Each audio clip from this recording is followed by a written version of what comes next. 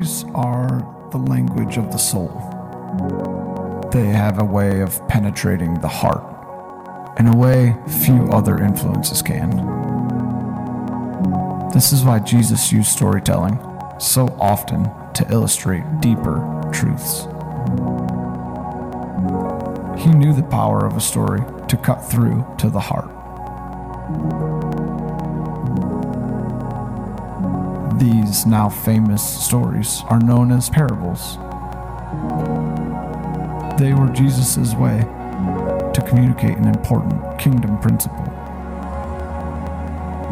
in a form that we could remember and that would meet us where we are at.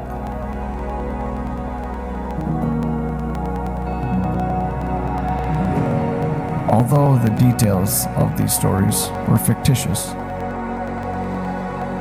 the kingdom principles are not.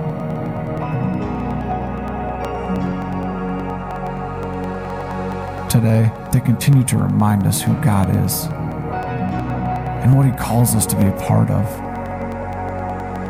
and how much He loves us.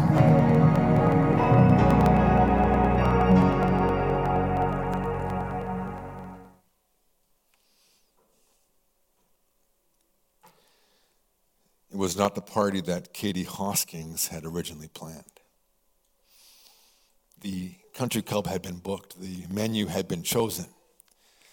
The wedding plans and favors, everything was lined up, but 12 days before the wedding, it was called off. Details were not provided, but obviously we can read between the lines that something had happened. But of course, the payment had been made. It was not within the 60-day cancellation window. The banquet must go on. And despite the pain of disappointment, Katie and her parents decided, we're going to continue this party. And so the Echo Falls Golf and Country Club in Everett, Washington became the source of a party on that day, June 18th. They had gone to the Interfaith Family Shelter and said, we are hosting a party and we want everyone that's here at the shelter to come and to participate. The shelter loaded up vans and buses and drove them over to the country club, a place that none of them had ever been before. And they sat down and enjoyed baron of beef, salmon, shrimp cocktail, fettuccine, and fruit, followed by strawberry shortcake. The dance floor was opened up and the music was played and they got up and they danced together. Katie and 50 of her family guests and the members of the Interfaith Family Shelter. The party must go on. An unexpected group of people, but a celebration nonetheless. And so as we took at the surprising stories of Jesus, we encounter some of these stories in Luke's gospel that are just odd. And they're like this story that I just told you of a canceled wedding where people got together and partied. And as we're moving through the gospel of Luke and we're going towards the cross, the passion of Christ, Good Friday, we're moving towards Easter here, Jesus keeps bringing up these stories. And what's happening is the animosity between him and the religious people of his day is growing. Luke is careful to write this into his gospel, just so you see that what's going to happen at the cross was building for a long time. The time when it really hit it tended to be on the Sabbath, right? Because the Jews had a very constrained perspective of the Sabbath. And Jesus actually comes along and he's God and he's like, the way I view Sabbath is not the way you view Sabbath. And they keep trying to trap him and he keeps encountering people that need his help on the Sabbath and he heals them. And they're like, what are you doing work for on the Sabbath? And he's like, you hypocrites, your kid falls into a well, you're going to pull him out, or your animal falls in the ditch, you're going to help him out, but here I'm not supposed to heal on the Sabbath. So this is in the background, understand. It gets to the point where even the disciples are like, man, is anyone going to get saved? He's like, yeah, but you may be surprised who gets into the kingdom. And in Luke 13, I don't have this on the screen, but just here he says in verse 29, the people will come from the east and the west, the north and the south, and to take their places at the banquet table in the kingdom of God. But indeed, someone who are last will be first, someone who are first will be last. He is expanding their understanding. Say, the gospel is, and the good news and what I'm about to do is not just for a small, select group of Jewish aristocrats. It's bigger than that. And we come to chapter 14. And Jesus heals another man on the Sabbath. And they're gathered in this Pharisee's house. And there's this background, and we're going to get to this in a moment. But just before this passage, he heals this man. And he talks about, don't take the places of honor when you're sitting down, because he's watching them, and they're all kind of scrambling to sit in the best seat, the fun seat. And finally, he's like, you know what? Take the lowest seat, and then the host can come and bring you up to the tallest seat. But then in verse 12, here we go. He says to the man who invited him, when you host a dinner or a banquet, don't invite your friends or your brothers or your relatives or rich neighbors so you can be invited by them in return and get repaid. But when you host an elaborate meal, invite the poor, the crippled, the lame, and the blind. Then you'll be blessed because they cannot repay you, for you will be repaid at the resurrection of the righteous. Now, let's be honest. Any of you ever done that?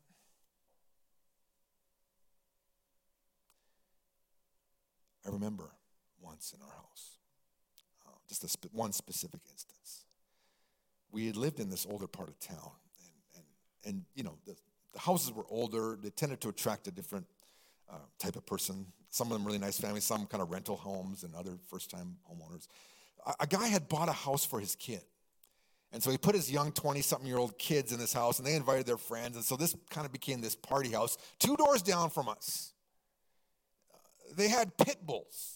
I got little toddlers in my house, and, under the age of 5, and this neighbor 2 doors down has pit bulls. And they'd go out partying on Saturday nights, and the dogs would bark all night, in the backyard. And you'd see different colors of smoke coming out of the backyard off the deck. You know what I'm talking about? This was before that was acceptable and legal in our country. But, it was just one of those places where, you'd kind of wave, but you were so thankful there was a house between my house and their house. And then one Saturday, Elisa had made a huge pot of chili.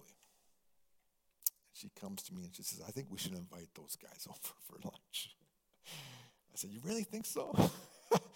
And so I went over there, hoping that the pit bulls were tied up. And they were, and we went, hey, you guys want to, we made a big pot of chili. You guys want to come over for chili, Probably deep down hoping that they maybe would decline the invitation. I don't know. But they said, yeah, of course. They're young adults. They're 20-something-year-old men. Of course, free food. And so they came in. They sat at our table. I gave thanks. We enjoyed a wonderful meal together. Thanks to my wife, we have lived this out. But, of course, a Jew in the first century, this was just such a foreign idea. Really? Jesus is pushing them into areas they don't even want to consider, which is what happens in verse 15. One of those at the meal with Jesus heard this. He said to him, blessed is everyone who will feast in the kingdom of God. It's that spiritual person that's just trying to break the uncomfortableness of the moment because Jesus is just digging at them. Now, the Pharisees invited Jesus over to his house. Why? Because Jesus brings credibility. Jesus brings the party. Jesus brings popularity. But as Jesus comes, he's like, this is not what I didn't come to raise your social media profile. I came to present the good news of the gospel, of the kingdom. And here's this spiritual guy, blessed is everyone. And implied in that is, of course, we're all in, aren't we? Yes, we're going to celebrate, what I referred to before in Revelation 19. There's this great, feast. And so the Jews understood this, yes. In heaven, it's going to be this wonderful feast. Throughout the Bible, what you'll find is communion with God and connection with him is also often tied to food. That's why we like eating together. That's why we feasted last week together. It's an expression of our spiritual connectedness. And throughout the scriptures, that's what God says. Yeah, get together, eat together, celebrate together. In fact, even in the Old Testament, if you read through the law, there were special celebrations where yes, bring extra food, bring extra drink, make sure you just lavishly have a good time together. Some Christians haven't read that part of the Bible, unfortunately. But we did last week. We had a great time together when there was lots of food. This guy's like, whoa, blessed is it. He's just trying to, okay, let's get back to just being spiritual people gathered together, enjoying the Sabbath. And Jesus is like, yeah, okay, let's talk about that. And he says in verse 16, Jesus said to him, a man once gave a great banquet and invited many guests. We have to imagine it's like this country club affair. It's big. It's grand. It is significant. And there is a cultural piece here you have to understand, otherwise this parable makes no sense. In the ancient Near East, when you gave such a banquet, you would offer a kind of a preliminary invitation. It was the RSVP. Will you come to this banquet? And you and I would say, yes, I'm coming. It's on this day. Are you able? And so, it was prearranged within the community. We're going to have the party on this day. No one else is getting married on that day. There's no birthday parties on that day. There's no bar mitzvahs on that day. There's nothing else happening in that week. We all understand, the whole community, yes, it's Mike and Elisa's party on this day. And when you say yes, that means you're coming. You have agreed. You have now put it into your calendar. You're going to show up at my party, and we're all moving towards that event. This is what's happening. He's invited. The guests have said, yeah, we're coming. And he's counted, okay, there's 1,000 guests. Okay, well, I got to kill probably 6 steers and, 10 lambs and 150 chickens and, 300 ducks or whatever it is. He's planned the food in light of the invitation and the RSVPs. The tables have been set. He's made sure he's got enough tables, enough chairs. It's all set up based on the invitation and the RSVP, the response. The parable makes no sense if you don't understand that cultural piece. When you say yes, you are showing, it's like, yes, it's permanent. I will be there. And it says in verse 17, at the time for the banquet, he sent his slave to tell those who had been invited, come, everything is now ready. So this is what happened. When it finally came time, when it was ready, you would go and send out the message. Yeah, it's ready. Everyone could smell the brisket smoking for the last day, right? You hear the animals getting slaughtered. You see all the people coming in with food and wine and drinking. It's obvious throughout the whole village. This thing has been setting up for days. And of course, you don't know the exact moment, but when it seems okay, we got it all ready, you would say, okay, come on in, and people would drop whatever they're doing, and they were finally finish their preparations, and then they'd all come, and you'd have this wonderful banquet and party. It's ready. And he's going to all those who have said to him, yes, we're coming. Yes, we're coming. And it says there in verse 18, but one after another, they all begin to make excuses. You're like, wait a second. Now, in this culture, this would be the greatest way to insult a person.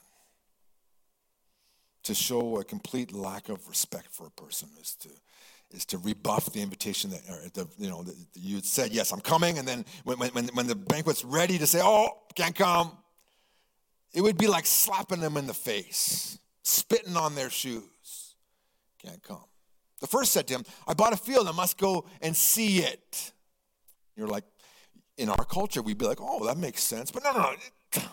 Who buys a field? You made a commitment to come to that event. So, but understand, like as though you hadn't seen this field, right? So just imagine. Okay, I'm just gonna let's just step into modern world.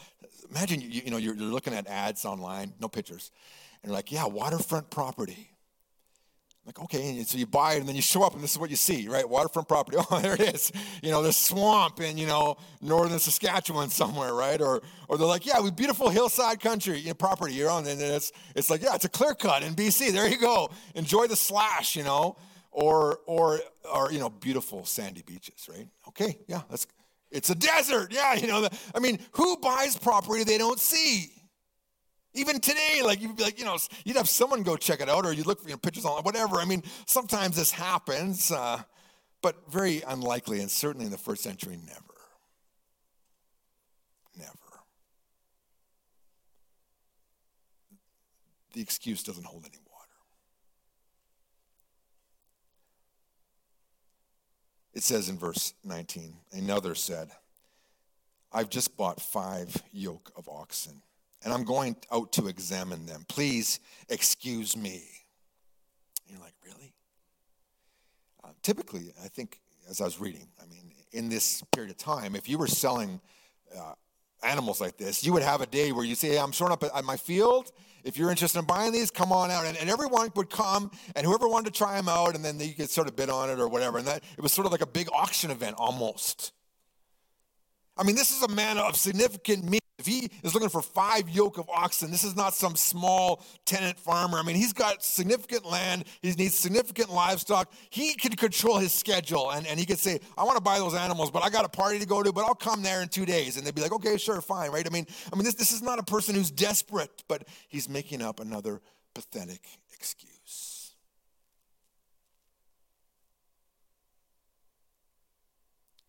Verse 20 says, another said, I just got married and I cannot come.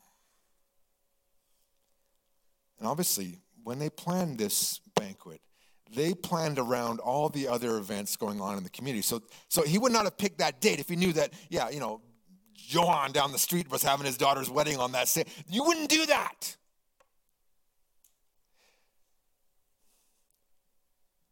It is suggested by Burge in his little book on the parables that he's actually being a bit crude here. I need to go and make some babies with my wife, basically, is what Burge suggests. But whatever the case, it's a really weak excuse. In fact, if you really had a new wife, wouldn't you want to bring her to the banquet and dance with her and show her off to all your friends? And of course, Burge said in the ancient years, you didn't refer to women or your wife. That wasn't in the vernacular of modern conversation. So it is a little inappropriate that he would bring this up.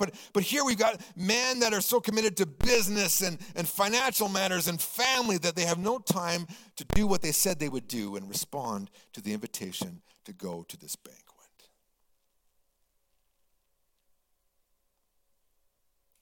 They've insulted the host in the biggest and the brashest way possible. They have brought shame to him. And the problem is, now he's got this feast. He's slaughtered these animals. There are no homeless shelters to donate the food to. It's going to go bad. The feast is ready. And he's like, well, we got to do something with this. And so it says in verse 21, the slave came back and reported this to his master. And the master of the household was furious.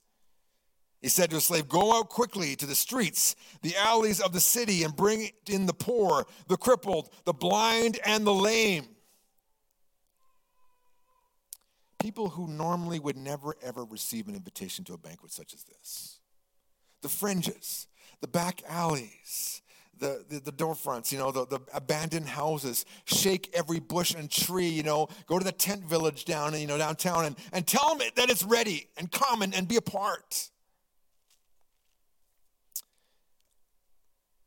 I have a picture here.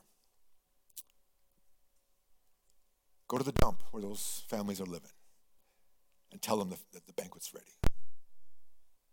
Or the next one here. Go out to that bombed out hospital in Ukraine and tell them there's food here. Get in, come on in.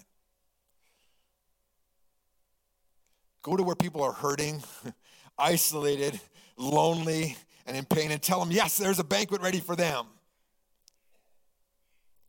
It says in verse 22, the slave said, sir, what you've been instructed has been done, and there is still room.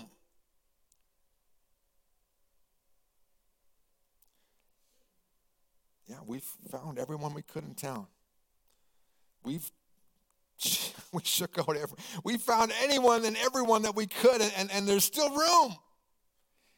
What you need to see here is the heart of the master of the banquet, that he just wants everyone possible to be a part of this. But his originally invited guests have shown a complete disregard and disrespect for him. But he's like, I want to fill the table here. So verse 23, the master said to his slave, go to the highways and the country roads and urge people to come in so that my house will be filled. You see that? And go outside the town. You're going to find traveling people. They might not even be part of our ethnic, but doesn't matter. Urge them. Maybe your translation says, compel them. Maybe they could be translated, persuade them. Why would you have to persuade them? Because they'd be like, I don't even know this guy. Are you serious? Like, he wants me to come to this banquet? Yes, he does. I can't tell you how much he wants you to be there. So come on in, come on in, come on in. He wants to fill the table. It's this generosity, this just wanting to fill and to have people there. I remember my dad told me a story about when he was a young man. And back in those days, they were north of Edmonton. There wasn't a whole lot going on weekends, so you often would just try to find out maybe a Ukrainian wedding going on, so you could at least get some free food, free drinks, dance with some pretty girls, all that kind of stuff, right? So anyway, they went down to Radway, which was the next town over. And they snuck into this wedding, and it was, end of the meal, kind of the dance was starting, kind of in that little zone where there's lots of activity and transition. And then they came there, and suddenly the host, the father of the bride saw them. He was a big man. He said he had these big hands, big shoulders, and they're like, oh boy. He said, hey, you guys. My dad was like, oh, we're in trouble. And Radway had a reputation. I mean, these wedding things would often turn into big brawls and fence posts flying. And so, there was a reputation down in Radway of being a rough community. So if you got on the wrong side of that, you were in trouble. He's like, oh no, this guy's like, he saw us, we're caught. He's like, hey, you guys. They're like, oh, did you eat? They're like, no. Sit down. And he gets the ladies in the kitchen. They'd been taking the food away. Bring the food. And then he takes the bottle and puts it in the middle of the table. Yes, and if you run out, let me know. And stay and eat. And they're like, we had no idea. We didn't know anyone. I mean, we were not welcome guests, but there we were. We were welcomed and generously provided for. Here is the master. He doesn't know these people, but yes, I want you at my table. I want it to be filled. Can you hear the heart of God in this? I don't want to set a big table and have it just be empty. I want it to be filled. And he's telling the Jewish people sitting around the table with him, all these Pharisees, you're going to be surprised who's at the wedding supper of the Lamb. It's not going to be the respectable religious people that are going to be there. It's going to be everyone from everywhere, from every place, gathered around. Some of you watched that movie, The Jesus Revolution, which is kind of a reflection of this. And I know there's some grouchy people that are criticizing it, and there's always those people out there. And just, there's all these respectable church people, and suddenly Chuck Smith feels convicted that he should be reaching out to hippies. And of course, they're like, oh, those people don't belong here. No. And that's similar to what we're looking at in this parable. And Chuck Smith makes room, and the gospel impacts lives, and that's spread. It's spread to northern British Columbia, where my parents heard the gospel. Someone told them about Jesus Christ and what the word teaches of the gospel, that everyone is welcome and invited. And they thought there were certain, things you had to do and certain ways you had to live, and you had to measure up to all this stuff. And suddenly you discover that the master of the banquet was just saying, come in and participate. You don't have to pay anything. You don't have to do anything. You don't have to measure up. You don't have to live in a certain postal code. You just need to come.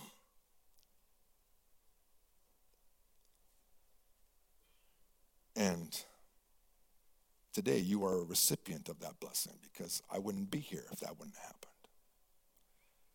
My parents came to know Jesus Christ, and that spread. It spread to Saskatoon, a huge movement of God in Saskatoon in the 70s. Huge.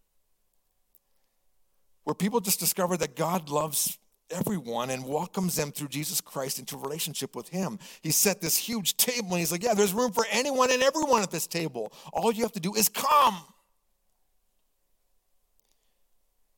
And then we get to verse 24, and it's like this really scary part.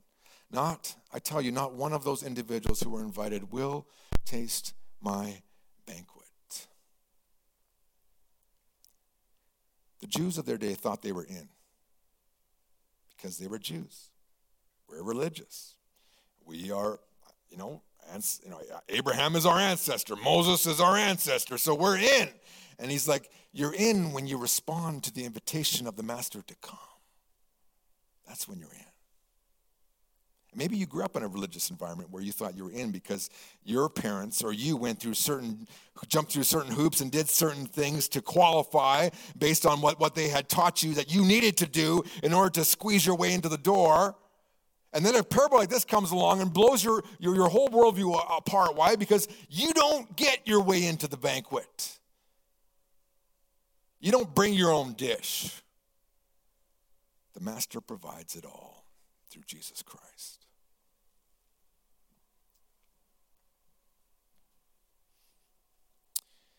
And he says, none of you are actually worthy to participate in this banquet. But this man, my son Jesus Christ, perfect man, fully God, he paid for all of you to come in. He's issuing and offering free tickets to my banquet. He invites all of you and he says, just come. Receive me, believe in me, and participate in this banquet. You don't come on your own merits, on your own good works, on your own religious activity. You come through Jesus Christ. And the offer is open to anyone, to everyone. Some of you, like me, maybe grew up in those religious churches where there wasn't room for people on the fringes to participate. And thankfully you're here now because that's not the way we are in New Life. You can wear plaid here. you can wear jogging pants. You can wear jeans. You can wear a suit if you want. I mean, kind of crazy, but you can if you want to. I mean, we don't care. We'll let you in too if you wear a suit. We don't care. We just want you here. This church was founded, and even Dick was talking about yesterday to the men's group, like we just wanted to be a place where anyone and everyone could come and just realize that the invitation is for them too.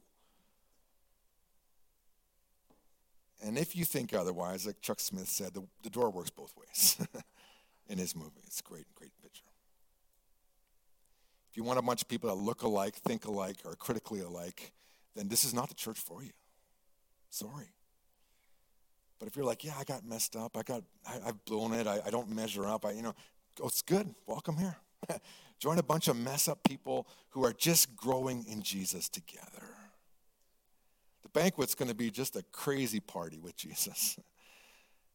Every nationality, and understand, in the Jewish culture, if you were a leper, if you were lame or crippled, you weren't on the inside, but Jesus is like, guess what? Everyone's in with me. Come and participate. And if you read the Gospel of Luke, I just love it. He's always hanging out with all sorts of people on the fringes, on the outside, and he's bringing them into the inside. And the people that think they're on the inside are getting pushed to the outside. Don't get pushed to the outside. Find Jesus, discover what he has for you, and join us together. So here's the question here. Will you accept the invitation? Jesus invites you to come. And he's not saying you got to wear this thing or you got to do these things, jump through these hoops. He's just saying, come. You're on the highway and you're like, wow, are you sure? And he's like, yes, I'm sure. Come. If you've never received Jesus Christ, he invites you to come, to join his family, to be a part of this banquet together, and to be forgiven, to be in relationship with God. But then the second aspect is, will you extend the invitation?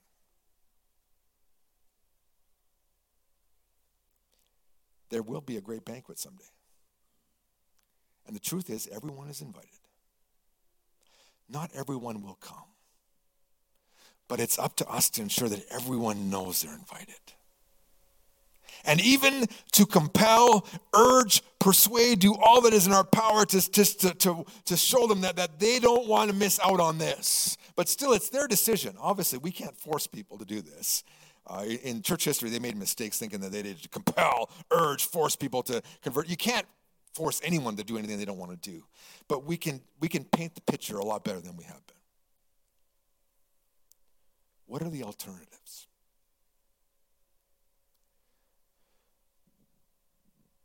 I mean, you just can imagine the feast of all feasts.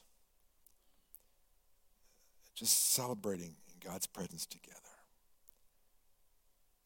The holy presence of the Lord is there. There is no impurity. There's no sin. There's no deformity. There's no sickness. There's no tears. There's no sadness. We're just worshiping the Lord together. One big family. And throughout history of the world, people have tried to facilitate that, but the only way you can do that is you need Jesus. And so I just turn you back to him today. Will you accept that invitation? Will you extend the invitation? One of our challenges at New Life is to share this good message. Yes, the dirtiest rig worker is invited. The person who doesn't know who their parents are, they're invited. The person who has totally made a bunch of bad mistakes, stuck in addictions, maybe getting free out of that, they are invited. Broken marriages, you're invited. Jobless, you're invited. Religious, high-performing people who are empty inside, you are invited. Wealthy people who don't need any help, you too are invited. In fact, you need to receive this invitation just like everyone else. There is no first-class seating at the banquet. It's not like a plane, I think that our world is getting to be very egalitarian, then I go flying. I'm like, no, it's not. There are zone 1 people, and there's zone 2 people, and there's zone 3 people, but God's banquet is like Ryanair. It's like an express airline. Everyone sits wherever they want, and we're all equal. There's only one seat of honor, Jesus' seat. And everyone else, all of us, sit at his feet and give him the glory. Have you received the invitation? If you have, then will you extend that invitation? Team, I'm going to invite you up as we close the service here. It's a surprising story, but it's a wonderful story because God wants you and me to be with him in this great banquet. Make them come, he says. Let's share the good news that God wants people to be with him. Would you pray with me, and the team will lead us in a song. As we pray, I want you to think right now in your heart, if you've never received Christ, today is the day that you can come and receive his invitation to salvation. You can believe in Jesus Christ who died for you and rose again. And for all of us that have received Christ, who have a RSVP to this banquet, I want you to think of someone you know that isn't going to the banquet right now. Maybe a couple people. And I want you to specifically pray for them. Lord, help them to see your invitation. Help them to respond to your invitation. Help them to see how much you love them and want them to be at that eternal banquet. Let's pray for those people right now. Lord, you know who these people are. Our family, our friends, our co-workers, trying so hard, making excuses in their life, and they're missing out on the greatest opportunity ever. Help us to find opportunities and to know how to share this wonderful invitation with them, even this week or this next month as we approach Easter, Lord. Bring other people into their lives that would point them to you, Lord, I pray. And thank you, Lord, that you made a way for us to be a part of this great banquet through Jesus Christ. May he receive the praise and the glory now, forever and ever. Amen. Let's stand with the team as we close. If you, maybe watching online or here, have received that invitation today, like, yeah, I believe in Jesus Christ, please talk to me or Ben or Elijah. I mean, we'd love to hear about that. So let us know so that we can encourage you and walk with you further. And just be ready this week. As Donalda said, as Tina said, the opportunities may come. So be ready. And now may the Lord guide you, speak through you, shine in you as you walk with Jesus this week. May our homes be filled with joy of your salvation. And may we bring the glory of Christ, the love of God into the places where we work, where we go to school, where we recreate. Lord, in all places, may your name be glorified and honored. We pray this in the name of the Father, the Son, and the Holy Spirit. Everybody said, God bless you. See you next week.